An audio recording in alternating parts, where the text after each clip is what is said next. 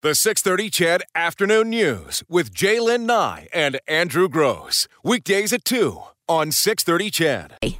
Engaging conversation with Jlyn Nye and Andrew Gross. Breaking news with Eileen Bell and sports with Morley Scott. This is the Afternoon News on 6:30 CHED, Edmonton's breaking news and conversation station.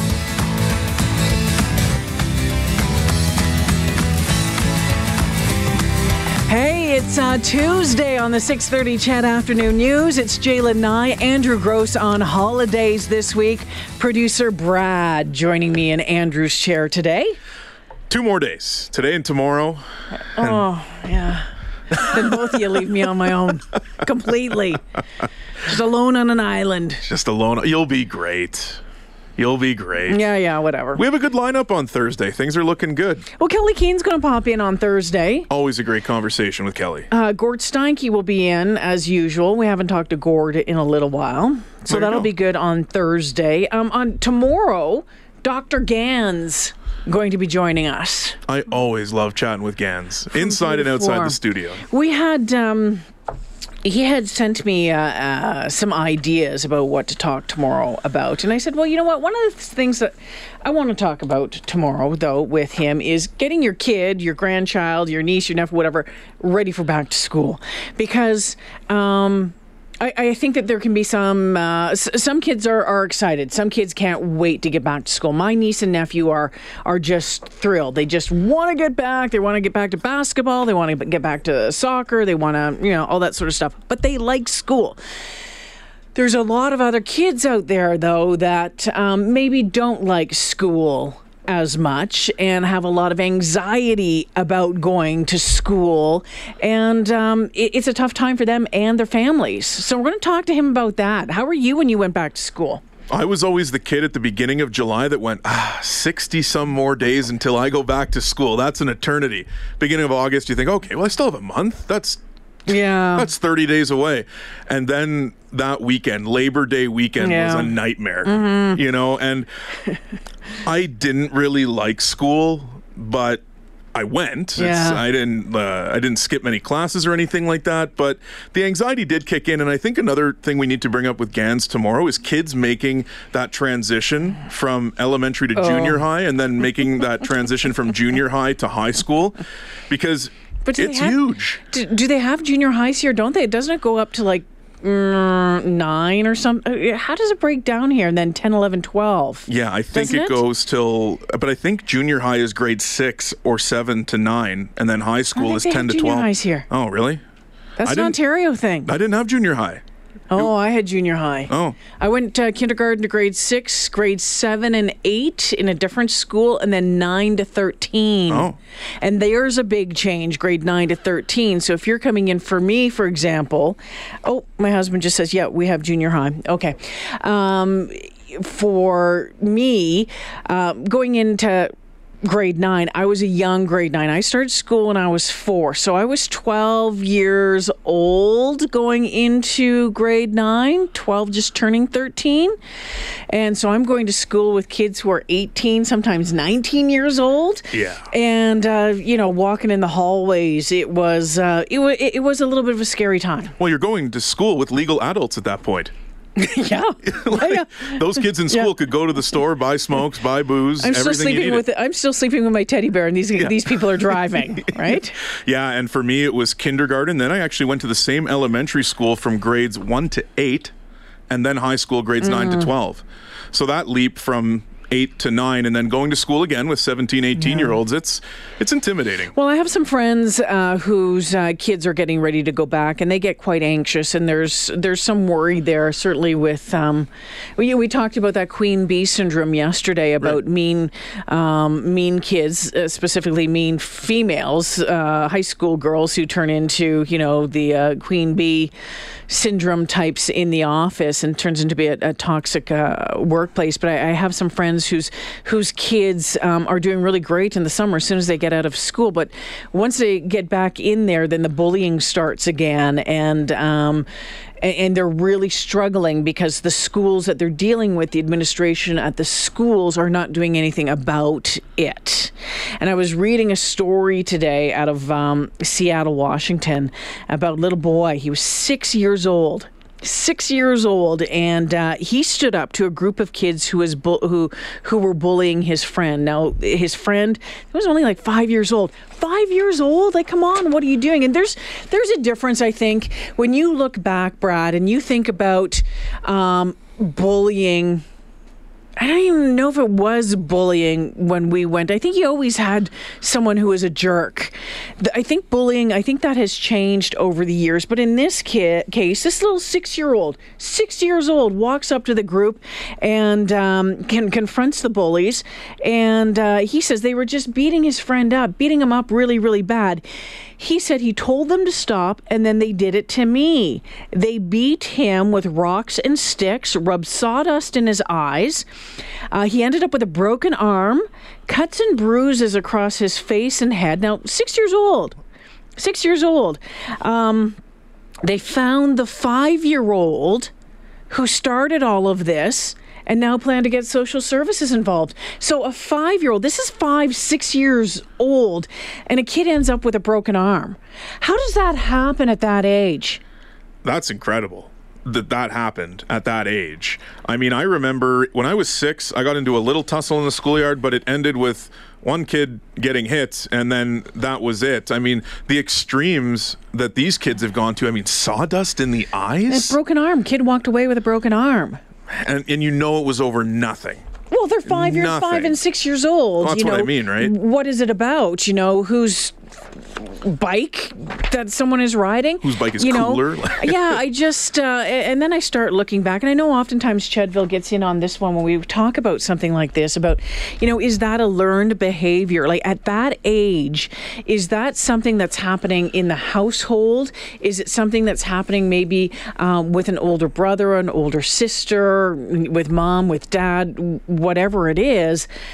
But boy, oh boy, it's just brutal. Yeah, it makes you wonder all those other circumstances that could or may be playing in. And I mean, you mentioned children's services getting involved. Yeah. Well, at 5 years old, I think you got to wonder what leads a 5-year-old to start something like that it goes as far as the other kid ends up with a broken arm. Now, I get there's play.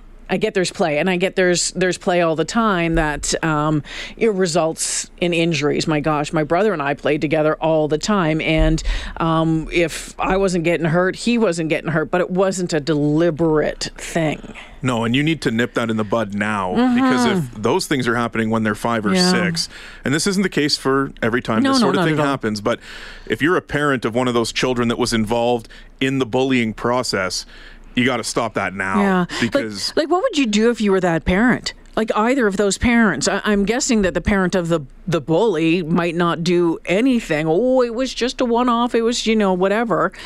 I wonder how surprised that they would be to hear about what had happened. But as the parent of the child that ended up, fairly hurt with a broken arm, what do you do in that case?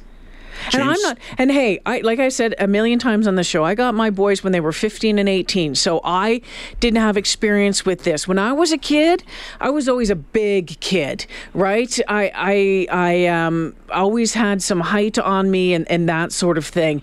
I did get pushed around, mainly by boys.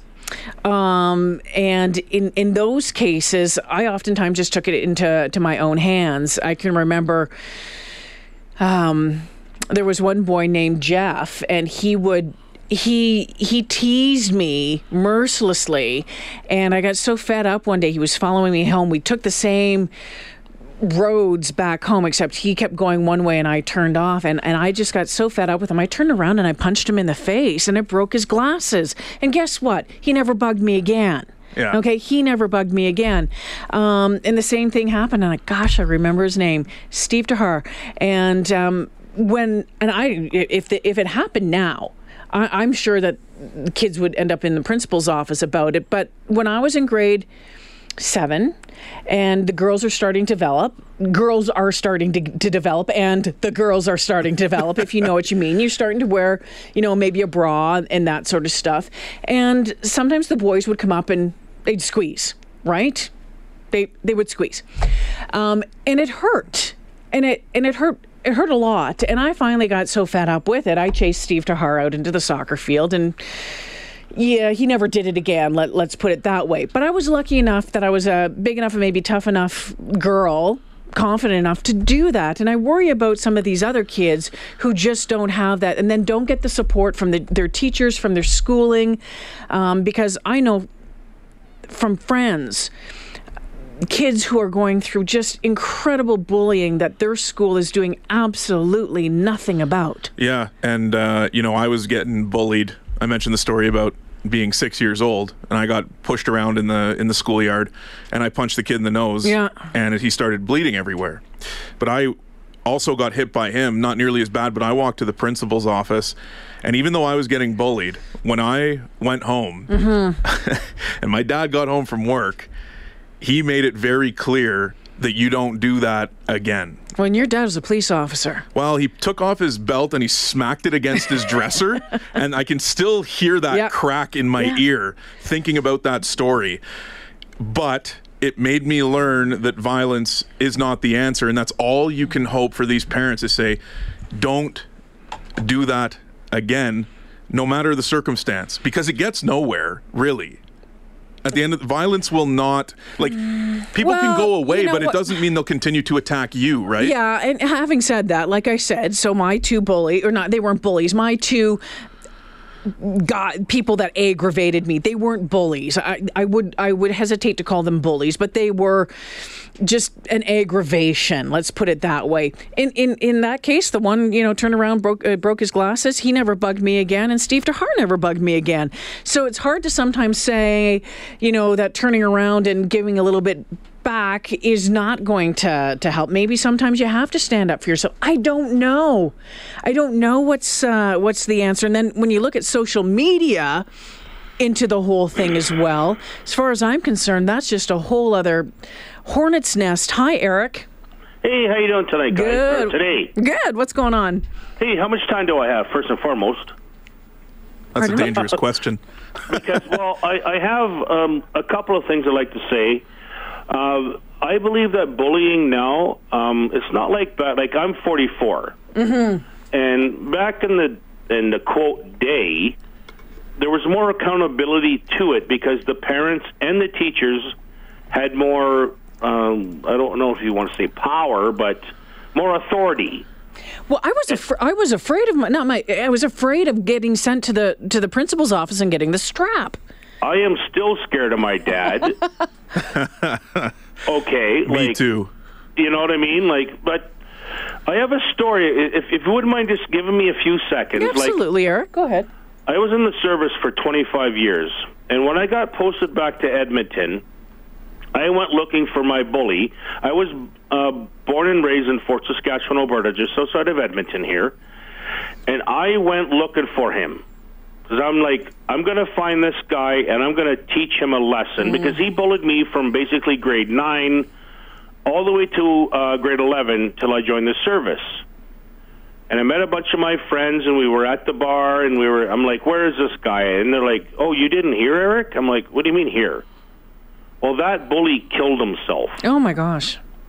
And I felt so horrible for hating that kid for so long. So, part of my story is if we would have these anti-bullying laws back then, I bet you that guy would still be alive. However, I have a young boy. He's half Filipino and half Irish, and sometimes I've had to go pick him up from school because people bug him, and he stands up for himself. But I've told him, I'm like, my little boy, my hero, his name is James, and I say to him, listen, I respect the fact that you're standing up for yourself, but hitting people is not the answer. But I agree with you, ma'am. If you don't stand up for yourself, what kind of lesson are we teaching our kids? And that's another thing. Parents nowadays, don't sit them in front of the computer and all that. Be a parent. And I think there's a lack of parenting, to be honest with you, because I understand the economy now, and it's busy, but, like, when I had my boy, I was working up at Fort McMurray, and I quit. I came back to Edmonton. I got a job that wasn't paying as much, but I wanted to be a dad. Yeah. And, like, I don't know what I'm getting at, but bullying now, as far as I'm concerned, has basically no accountability because, like, Facebook and... from what I'm hearing, and you know what, Eric, from what I'm hearing is, at a lot of the schools, it seems like those in charge at the schools have their hands tied to do anything about it. Yes, they do. Yeah. And, like, as a parent, I trust the education system to do what's right when I'm at work. And, I mean, there's a fine line between discipline and abuse. Every good parent, every good educator, every good policeman, they know that. But it's got to the point now where it's like there's taking away the authority, as far as I'm concerned, is what's happening. Eric, I appreciate you taking the time to share the story with us, and give us a call anytime at 496-0063. Lots of texts coming in right now.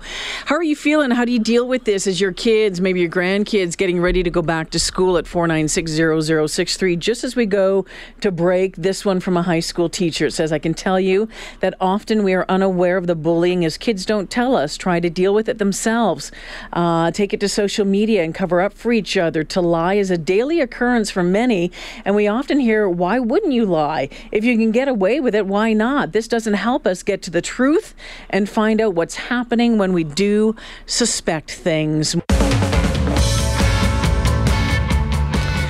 Lots of texts coming in, and we'll get to more of them at 6:30. Like this one, Jamie says, you know what? Good afternoon. Bullying for me stopped as soon as we passed the bully's house. Now it follows kids everywhere. It's Jlyn, Brad Wisker this afternoon, and you on the phone. Hi, Sasha. Hi. Hi, what's going on? Well, I just wanted to make a point that I don't really think, like, I'm 22 years old, and the last story was really a good thing for everyone to hear, that how bullying can affect someone for a lifetime. And I don't really believe at 22 years old, I don't believe that bullying ever really stops. I think that as adults we learn how to deal with it, and maybe in our 20s we figure out how to keep it to ourselves, or when is a good time to express it in public and in private. But as children, they're not emotionally stable. They're not emotionally developed yet to understand. So they need an adult's help, a.k.a. an educator, or a parent, or a grandparent, or a caregiver. But that's what we call, like, bullying today in our adult world is sexism, racism, intimidation, and a lot of times nobody wants to deal with that. Nobody wants to deal with that, especially in the workplace and public. So it just depends on what we call it, how we deal with it, and how we're going to teach future generations how to deal with it. Because right now, the last comment, I believe his name was Eric, the last comment he made about sitting your kids in front of the television, well, that's who's teaching them, is the television. The people there goes a long conversation about who's teaching our children, but clearly with the story of broken arms, that just makes the point that the kids went too far, and where was the adult during that time? Yeah. Why were the kids alone? They're so young. How do they know what is breaking an arm? How do they know how to do it? Yeah.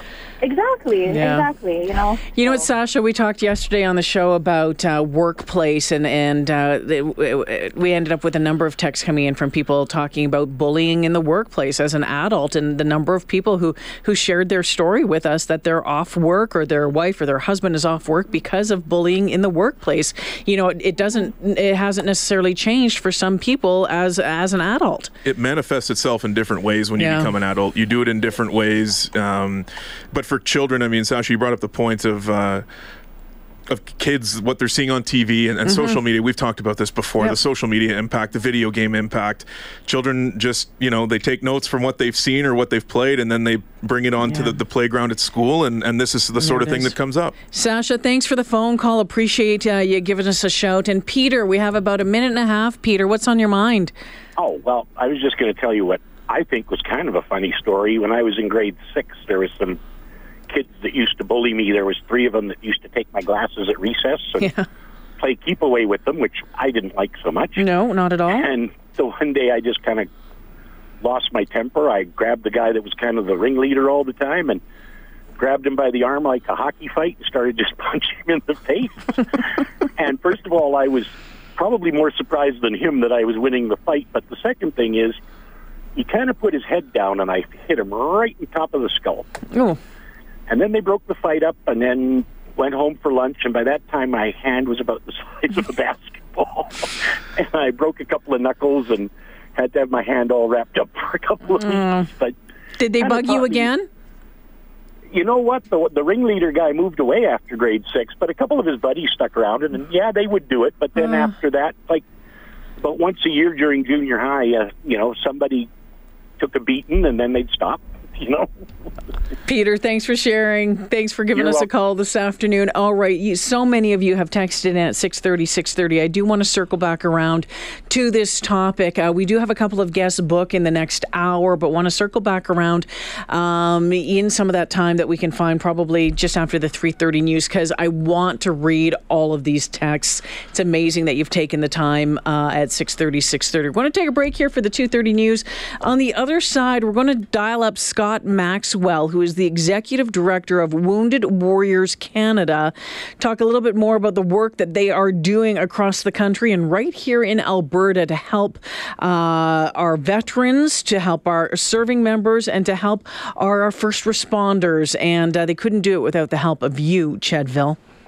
The 6:30 CHED Afternoon News with Jlyn Nye and Andrew Gross. Weekdays at 2 on 6:30 CHED.